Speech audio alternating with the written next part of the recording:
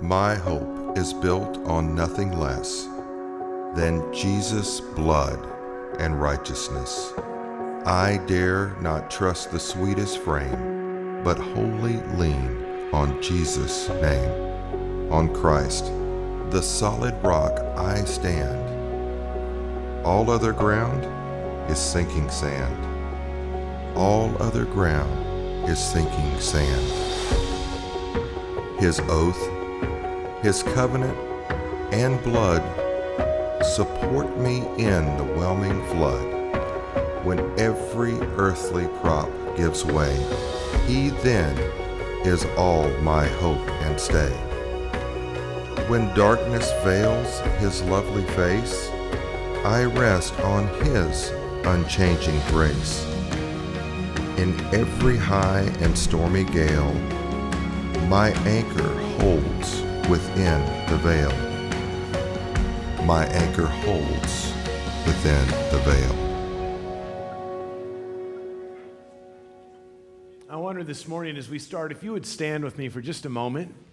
And if you know any or all of this, I would invite you to join me with this. And if you don't know any or all of this, I would invite you to just listen and let these words sink in. So if you know this, please join me. We wait in hope for the Lord. He is our help and our shield.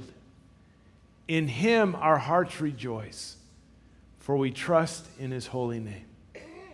May your unfailing love be with us, Lord, even as we put our hope in You. You may be seated.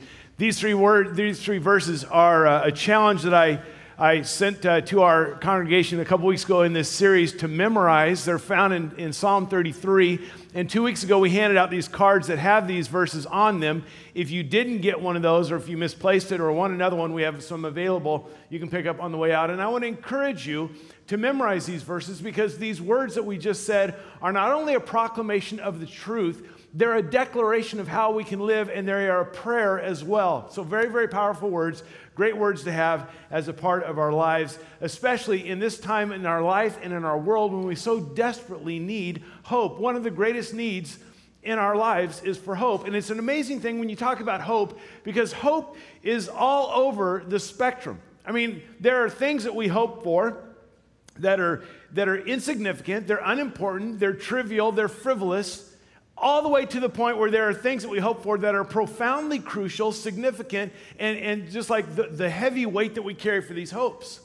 There are things that we hope for that are short-lived, they're temporary, they're fleeting, they're here today and gone tomorrow, and there are other hopes that we have for a lifetime and beyond, for an eternity. And the amazing thing is that there are some hopes that we have that are fulfilled, and there are some hopes that are unfulfilled, and there are some hopes that are not fulfilled yet. But what we've discovered is that it's not just what we hope for, but the true foundation comes in what we hope in. Who is it that our hope is in that will never fail us, that will never let us down? And we have these hopes. I have hopes. I have lifelong, deep hopes, hopes for my friends that don't know the Lord. I have hopes for them. I have hopes for my family, for my daughters. I have hopes for us as a congregation. I have hopes for me as a pastor, as a Christ follower, as a husband, as a dad. I have hopes for me. These are deep and profound hopes. But I also have frivolous hopes, temporary hopes, hopes that are kind of insignificant and meaningless. I'll illustrate. Last weekend, Pastor Kip preached, because my wife and I were in Portland. We were participating in the Portland Marathon. I'd shared with you earlier in the fall that I'd been dealing with an injury, so I had not trained for this marathon as I would normally train or as I would like. So going into the marathon, I decided I would forget about shooting for, some great time. I would just go and enjoy the marathon, which for some of you is an oxymoron. Some of you know what I'm talking about. Just reduce the pace, the speed, the effort, and just enjoy it. But I also know myself, and I know that with a competitive spirit, with race day adrenaline, there was a high likelihood that I would get into a pack of runners that are running faster than I had trained for, and I would stick with them, and it would cause me to hit a horrible wall late in the race, and it would make for a horrible experience, or worse yet, it would re-injure this thing that I've been dealing with. So I thought, I've got to just go slow and enjoy it. So I decided that I would do something to help remind me throughout the race, don't take yourself seriously in this race, don't see yourself as a runner, just enjoy this. I did something that I haven't done in public for 15 years. I decided to take my hair out of my ponytail and just let it go as a reminder. Don't take yourself so seriously. And when I told my wife this is what I was going to do, she said, I'm glad I'm not running with you. So last Sunday at the race, my motto was, go slow and let it flow. And so I ran that way. Now, the reason I tell you that is because there was a frivolous hope that went with it. So as I was running this race with this hair flowing, my hope was that I would look somewhat like this. That was my hope. That as I was running, people would be thinking it was like Fabio, and every time I took an energy gel, I could say, I can't believe it's not butter, and it would just be an amazing thing. And this was such a hope for me. And since of the injury, we didn't register for the race until late, so our names were not on the bib. So I got the bib and I wrote Bobbio because I thought if I'm going to try to look like I should at least have the name. And I know that that's setting the hope a little bit high, so I had a secondary hope that if I couldn't look like Fabio, maybe I could look like Chewbacca, with all that hair. And when I came across the finish line, I could say, and have a great Chewbacca moment. Now, I'm not sure if you're aware of this, but my hair has been thinning over the years. It's getting thinner. There's a little more scalp showing than there used to be. And so, as I went with these hopes to look like Fabio or Chewbacca, I had a stark reminder that the hope was not fulfilled because at the finish line, they take your picture as you finish the race. And I was so excited to see this picture. And then I saw this picture, and it made me realize that hope was unmet. I don't know if you'd like to see the picture. Wait a second. Keep in mind, I've just run 26 miles. I am hot. I am sweaty. The hair is a little stringy. I'm pretty exhausted, but I am happy to finish, and I look like this. So, it was not the hope that I had. Not quite what I wanted. But see, that's way on the end of frivolous, temporary hopes, but we have hopes all over. And what we're talking about in this series is not some hope of a follically challenged pastor. We're talking about something much deeper in Hebrews chapter 6, where it says, we have this hope as an anchor for the soul, firm and secure, something that will give us stability in the midst of life, storms and the hardships of life, when it seems like all is lost, that there is a hope on a soul level that's much deeper. And it's from this verse that we titled the series, Anchored in Hope, that we could have that kind of a hope in someone that will never let us down, someone that will never leave us or forsake us, someone that is always faithful even when we are faithless. We have a hope as an anchor for the soul. Throughout Christian history, there have been identified three, pillar Christian virtues. And the Apostle Paul refers to them in 1 Corinthians 13, chapter 13. He says, now these three remain, and here they are, faith, hope, and love. But the greatest of these is love. Of course, God is love. For God so loved the world, right? Greater love has no one than this, and he would lay down his life for his friends. This is the greatest commandment. Love the Lord your God. Second is like it. Love your neighbor as yourself. A new commandment I give to you. You should love one another. All men will know that you are my disciples by this, that you have love for one. Of course, this love is the greatest. And faith, of course, faith is important. Hebrews 11:6. Without faith, it's impossible to please God. Ephesians 2:8-9. It is by grace we are saved through faith, that the righteous will walk by faith. And I find it interesting, almost metaphorical, the symbolism of having tucked in the middle of these two bookends of love and faith. The central thing of this Christian experience is hope. To have this hope as the anchor for our soul as we go through this life and into the next. And my desire, my prayer, my goal, my hope for this series, as I talked about 2 weeks ago, is found in Romans chapter 15 when it says, may the God of hope fill you with all joy and peace as you trust in him, so that you may overflow with hope by the power of the Holy Spirit. To know that in this world, in our lives, in this room, when we desperately need hope, we have a God of hope. And there is a way to live in relationship with that God by the power of his Spirit that we can overflow in hope. And that's my desire for us, that as we embark on this throughout this fall, that we won't just understand biblical hope better. That is a goal. But it will go beyond just a cognitive understanding of what is the Bible talking about when it says hope. But that it would go beyond that, that it would be our experience, that our capacity to hope would grow, that our hope quotient would go up, that we would be the most hope-filled people on the face of the planet because we have a God of hope who fills us to overflowing with hope by the power of his Holy Spirit. Now, when we talk about hope, we looked at this, that so often we use the word hope and there's this sense of uncertainty. Well, I hope so, but we're not really sure. That's not biblical hope. And we looked at this definition from Timothy Keller about hope being a life-shaping certainty of a believed-in future. That there is someone that our hope is in that does not change. There's a certainty there, and there's a hope in the future. It's not we're not really sure. It's a believed-in future because of what he has said. And because of that one, the not yet, impacts the now. That we can live with a life overflowing with hope now because of the certainty of the not yet. And that not yet impacts, influences, and guides our daily life here.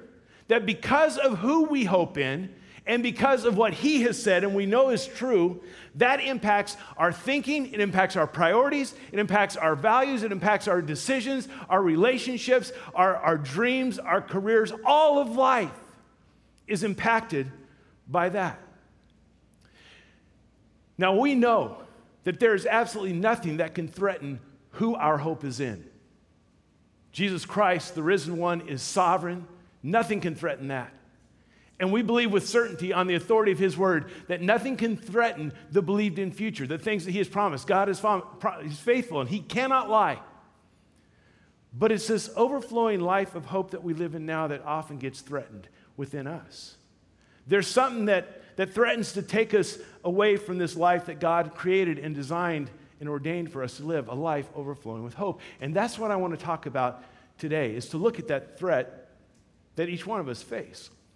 Now, I will say this, before we get into this anymore today, as I've been working on this series and this sermon, and you can ask some of the guys on staff, I have wrestled on this one because there are thoughts and insights and scriptures and truths that are a little bit all over the place, but in my head, they all tie together, but I'm not sure that I can accurately, in a very concise and linear manner, put those out to you and articulate them. I've wrestled with this for a few weeks.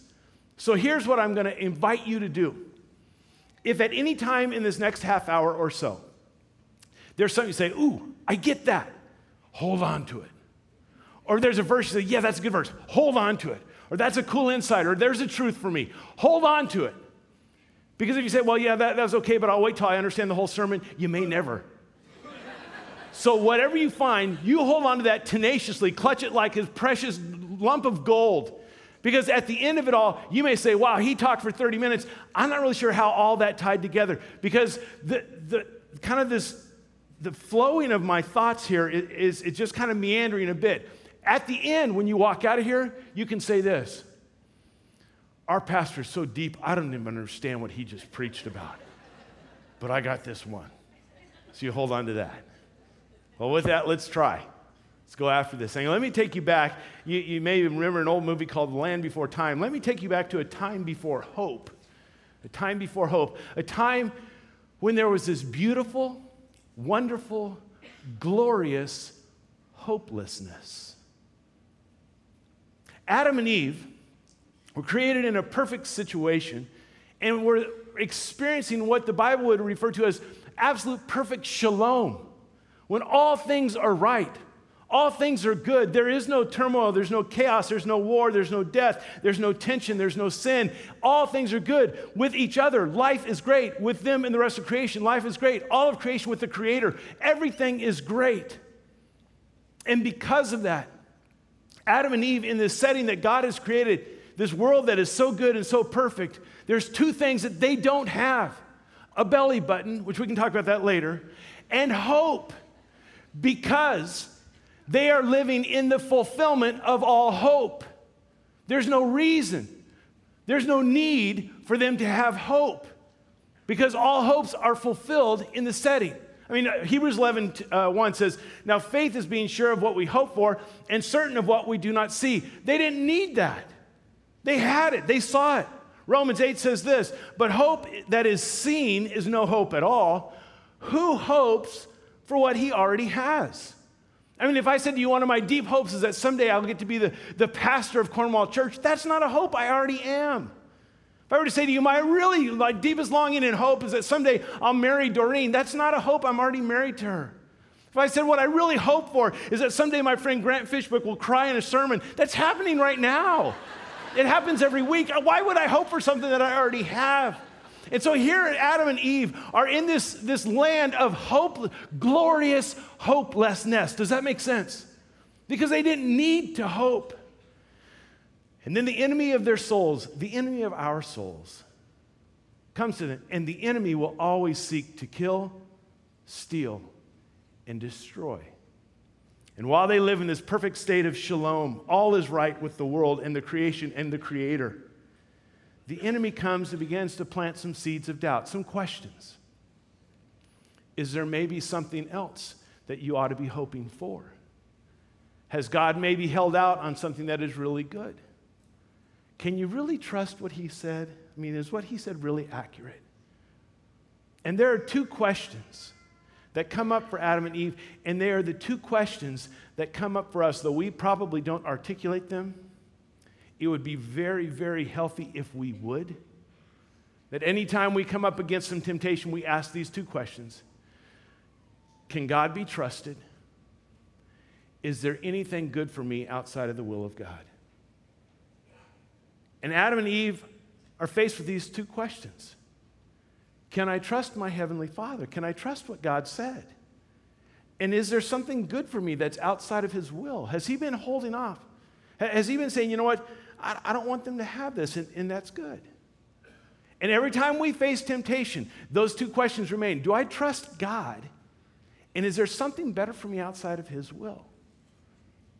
And as Adam and Eve wrestle with these, they answer the questions. I guess I don't trust God, and I think there is something better for me outside of His will. That maybe I know something, or maybe I've just found out something where He's been holding out the best from me. And they cave. They give in to temptation. And you know, for those of you who are familiar with Genesis chapter 3 or grown up in the church or maybe in your own understanding, we always have this picture, I think, in our mind that they ate of the forbidden fruit and then immediately there's guilt and shame and all this. Maybe not though.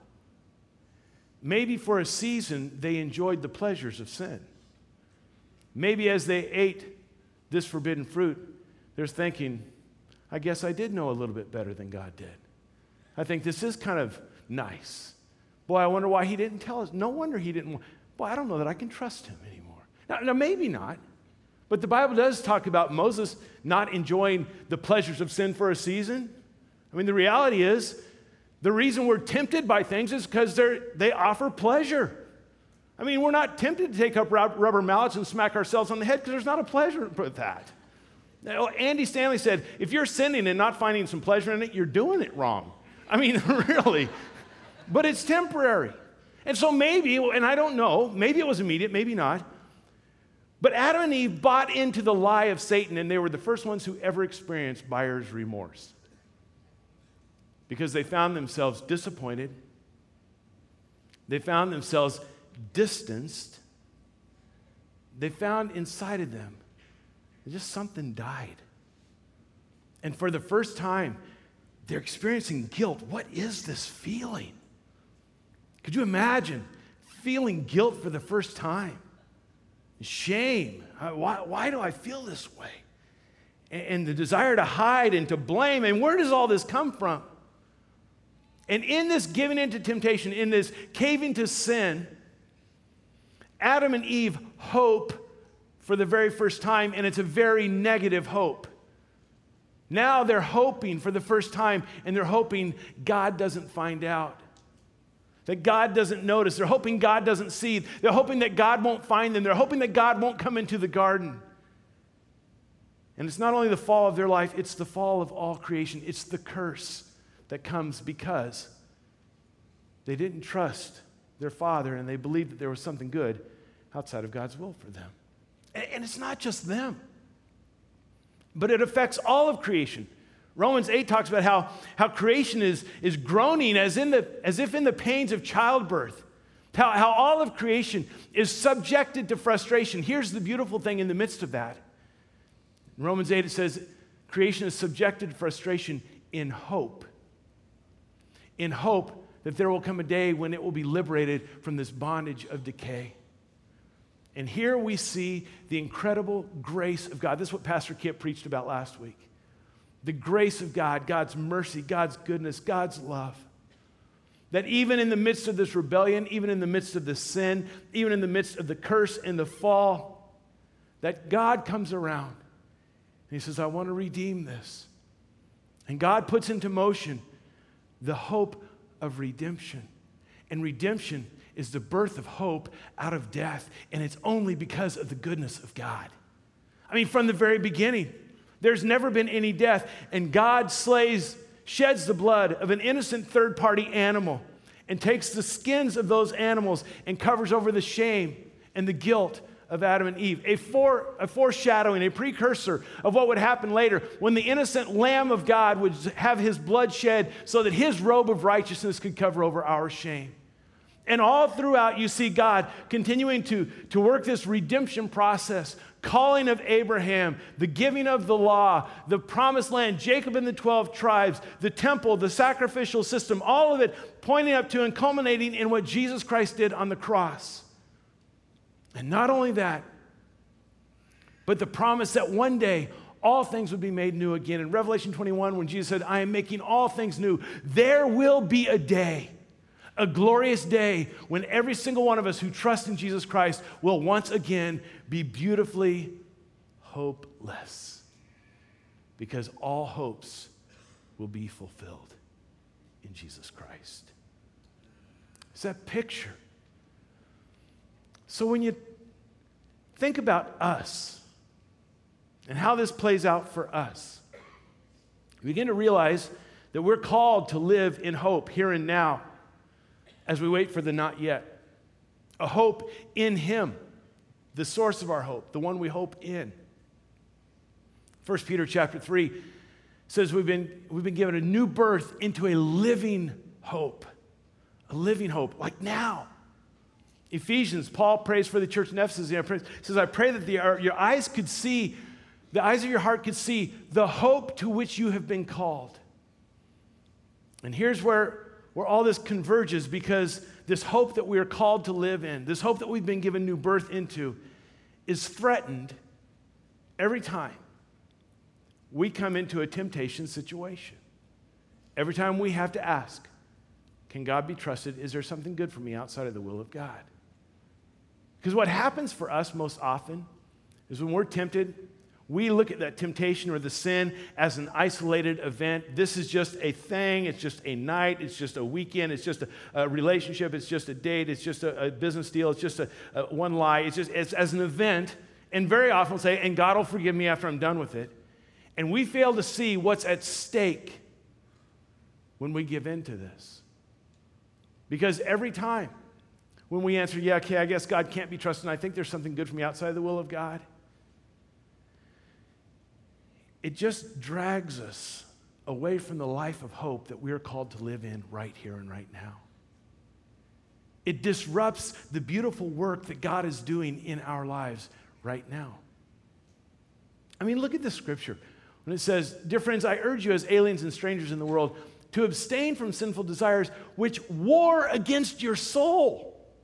There's more to it than just an event where I'm going to cave and then ask for forgiveness. This is waging war against our soul. Or when James would say, when tempted, no one should say, God is tempting me, for God cannot be tempted by evil, nor does he tempt anyone. But each one is tempted when by his own evil desires he is, looked at this word, he is dragged away. Dragged away from what? Dragged away from the life of hope that we're called to live in? Dragged away from this beautiful work that God is doing in our life? Dragged away from this character development, this transformation into the likeness of Jesus Christ that he's working on? Dragged away from the blessed hope? Dragged away from all that and enticed. It pulls us away from what God is wanting to do in us here and now. Not just the someday, And it gets even more sinister. Then after desire has conceived, it gives birth to sin. And sin, when it is full grown, gives birth to death. See, there's a whole lot more at stake than just, oh, here's an event, and yeah, it's a weakness, and it's something I struggle with, and God always forgives me. It's much deeper than that. The struggle is real. The struggle is real. Why, if it wasn't such a big deal, why would Jesus include, when he was asked, Lord, how should we pray? Why would he include this line? Lead us not into temptation, but deliver us from evil, or some of your translations, from the evil one. Because he recognized how serious this was and what a reality it was for us, for his disciples, for us, his followers. On the night that he was betrayed, he's in the garden, and twice he says these words to his disciples, pray that you will not fall into temptation. Pray that you're not going to fall. There's more at stake here. You don't understand the ripple effects of what happens when you decide to do things in your own way. When we are tempted, if we could just stop and say, there's more at stake right now, I need to ask right now, do I trust God? Do I trust him? Do I really think there's something better for me outside of his will? All right, so Adam and Eve are in this incredible situation, in a great relationship with the Father, in a garden, and they're tempted. Thousands of years later, Jesus is in a garden, and there's a temptation. And Jesus has to ask, do I trust the Father here? Do I think there's something better for me outside of the will of God? Is it my will or God's will at this point? Do I trust him? And I wonder, and again, this is speculation on my part, if you take like the two big Christian holidays, Easter and Christmas, you know, those two, some of you are going, yeah, I was here for both of them. Okay, great. All right, so if you take something from the Christmas story and layer it on top of the Easter story. Out of the Christmas story, I think the song is A Little Town of Bethlehem. The line says, the hope and fears of all the years are met in thee tonight. Okay, take that line over here in the garden. Here's Jesus. He's asking this question, can I trust the Father? Is there something better for me outside the will of God? Should I do my will? And I wonder if, in all of heaven, the hopes and the fears of all the years hang in the balance at this moment. That all of heaven says, we have been putting our hope in this moment. God has set into play from Genesis 3 this redemption process, and it culminates right here with you, Jesus. And our hope is on you, that you will say, I can trust my Father, not my will, but your will be done. It's all predicated on what you do in this moment. And at the same time, I wonder if all heaven fears. We've seen when someone who walked closely with the Father was in a garden and faced with a temptation, we've seen how it went, that first Adam. And there's this fear, Jesus, no. Don't cave. Trust the Father. Will the hopes be fulfilled or will the fears be fulfilled? And I don't want to put undue pressure on you because the destiny and fate of all humanity is not resting on your shoulders. That was taken care of with Jesus. But I wonder if when we are facing a temptation, since we are surrounded by such a great cloud of witnesses, and I don't know, but I wonder if all of heaven says our hopes and our fears are resting on your decision right now. We hope that you'll trust the Father. We hope that you'll go with his will. We hope that you'll know that God is good. He knows what's best. He wants what's best for you. You can trust him. Someday you may not understand it, but trust him. Or the fear is that you'll just downplay it as an event and you'll cave and you don't even know the kind of impact it's going to have on your life and your family's life and your faith and what God is doing in your life. To know that God can be trusted and that there's nothing good outside the will of the Father for any of us. You see, when you look at Scripture, when we're dealing with temptation, it's beyond just say no. And I mean, that was a campaign years ago. Here's what I didn't like about the campaign, is that it's really negatively motivated, which only works so long. Positive motivation is far more effective than negative motivation. The other thing is, it depends entirely on my willpower. And social scientists and psychologists will tell you, willpower is like a muscle, and it can fatigue, and it can wear down, and it won't last. This isn't just about negative having willpower. Scripture would bear this out. We have something more. The grace of God not only forgives us for our sins, the grace of God saves us. The grace of God allows us to stand in the midst of temptation. Out of Titus, we never spend a lot of time in Titus. Titus says, Titus chapter 2, for the grace of God that brings salvation has appeared to all men. It teaches us to say no to ungodliness and worldly passions, but it also teaches us to say yes and to live self-controlled. This isn't just pick yourself up by the bootstraps. What is the fruit of the Spirit? Love, joy, peace, patience, kindness, goodness, faithfulness, gentleness, and self-control. That as we walk by the Spirit, we keep in step with the Spirit. It's God's Spirit that helps us. It's His grace.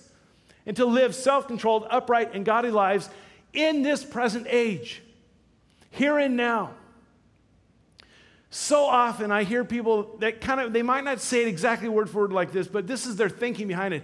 I prayed the prayer, I asked for God's forgiveness, I received in my heart, I've got my ticket into heaven, and then their life plays out like I can do whatever I want between here and there because it doesn't matter, I've got my ticket in. The Scripture says, no.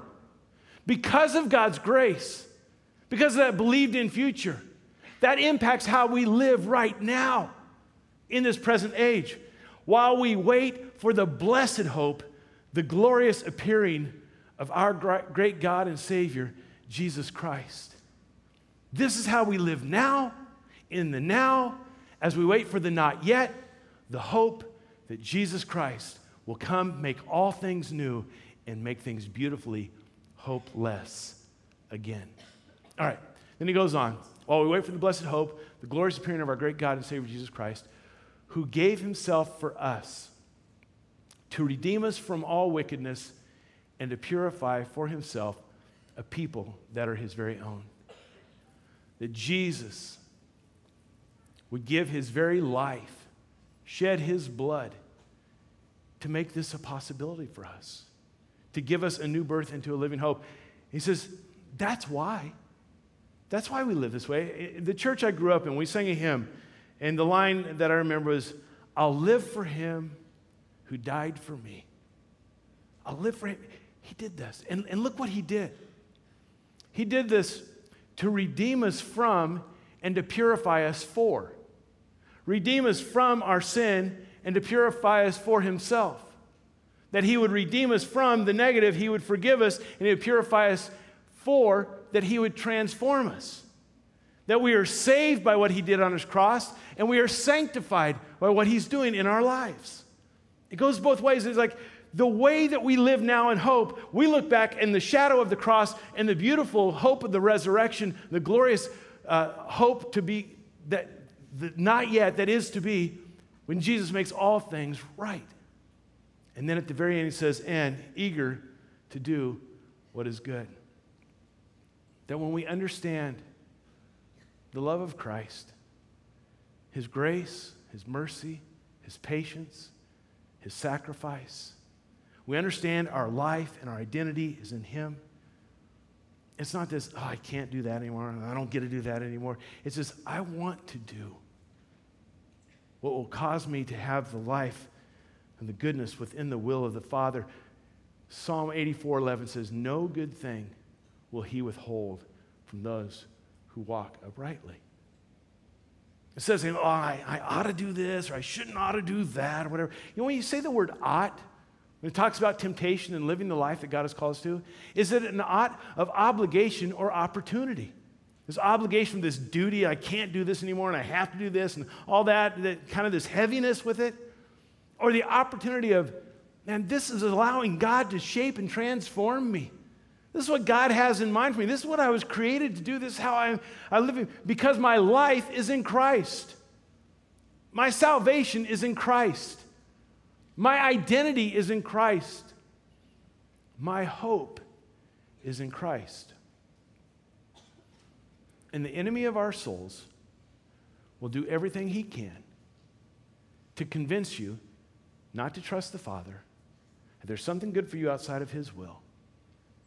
And every time we give in to that, he kills, steals, and destroys the beautiful work that God is doing in our life. A good friend of mine, Duke, agreed to share a part of his story and his struggles and his ongoing struggle and temptation and hope. I want you to watch this, Duke's story.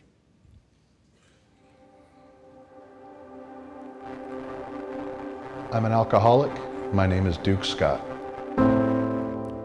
I just remember in elementary school, middle school, I came from a family that was kind of cold, hardworking, but there wasn't a lot of interaction Sunday night through Thursday night. But on Friday nights, I do remember Mom and Dad often having a couple cocktails, and things started coming out like attaboys and I love yous and hugs and things of that nature. And there was just some kind of clue in that, boy, this feels good. And so there was a connection there for me that was made that was very attractive, and that stuck with me. So I don't remember my first drink, but I do remember when I started drinking in volume, and that was about age 16, where college became an almost daily thing. When I was in the Navy, it became a definite daily thing. And eventually it caught up with me, and I went through my first treatment center at that time in May of '96. I was given a general other than honorable discharge from the Navy. You would think a lot of people at that time would really take a solid look at their drinking. Unfortunately for me, I still loved it too much. I liked the way it made me feel. And so it continued to be a problem.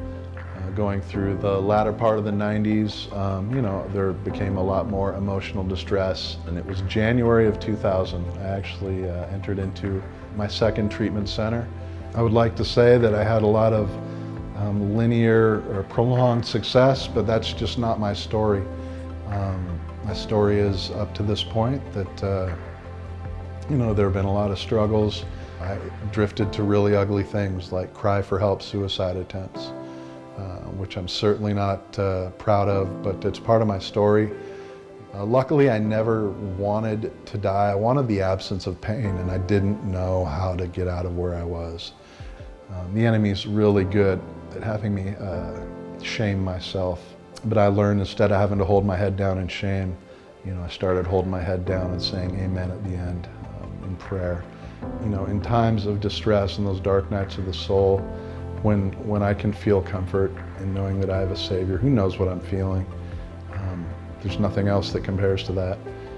Growing up in Bellingham, I never thought I'd be associated with the Lighthouse mission. July of 2014, I did join the New Life program, which is a year-long Christian discipleship recovery program. People at the mission became like a second family to me. And that's really where things have started to evolve, both in my sobriety and in my spiritual life.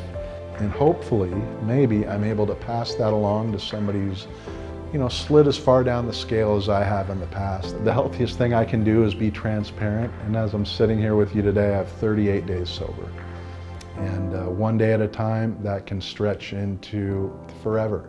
As long as I am still on this side of the dirt, there is still hope. And I firmly believe that's why God's kept my heart beating to this point. I really do. My identity and my hope is in Jesus Christ. My name is Duke Scott.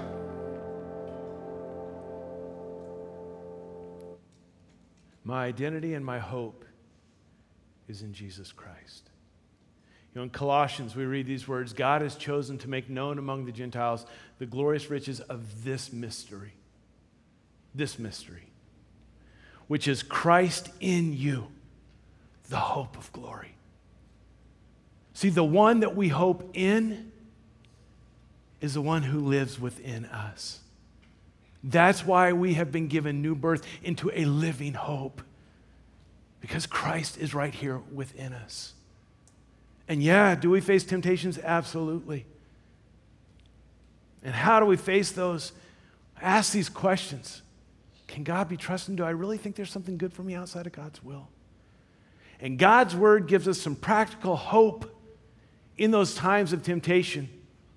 And I want to just real quickly run through this in 1 Corinthians 10. Paul gives this whole history of Israel. He gives a quick history lesson of all the temptations they caved to.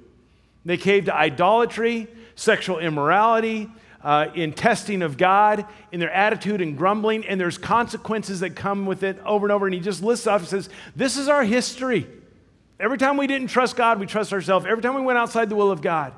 And then in verse 11, he says, these things happened to them as examples and were written down as warnings for us. We don't have to make the same mistake as they did. We can learn from them. And then I love this line where he says, The warning's for us, on whom the fulfillment of the ages has come. That for all those years, the desire was culminated in Christ, and Christ is within us. He says, now don't go getting cocky. So if you think you're standing firm, be careful that you don't fall. You know, pride goes before a fall. I think I got this one handled. I got this now. No. And then in that next verse, in verse 13, what he does is he just summarizes our condition and God's promises. What it means to be as human beings with temptation, living in the hope of Christ and the promises of God when we're facing those things. And he says in verse 13, no temptation has seized you except what is common to man. Don't be thinking you're the only one that's ever faced what you're going through right now. That's pretty arrogant. You're not the first and you won't be the last. In fact, in Hebrews 4, it says that Jesus was tempted in every way just as we are, yet was without sin. So don't be thinking you're the only one. And here's the promise, God is faithful. You can count on God. You can count on Him. He's faithful, even when we're faithless. God is faithful, and He will not let you be tempted beyond what you can bear. It's like He puts a governor, like a limiter on temptation. He knows what you can handle. If you ever hear yourself saying, I just couldn't help myself, I can't not do that, or, it's simply not true.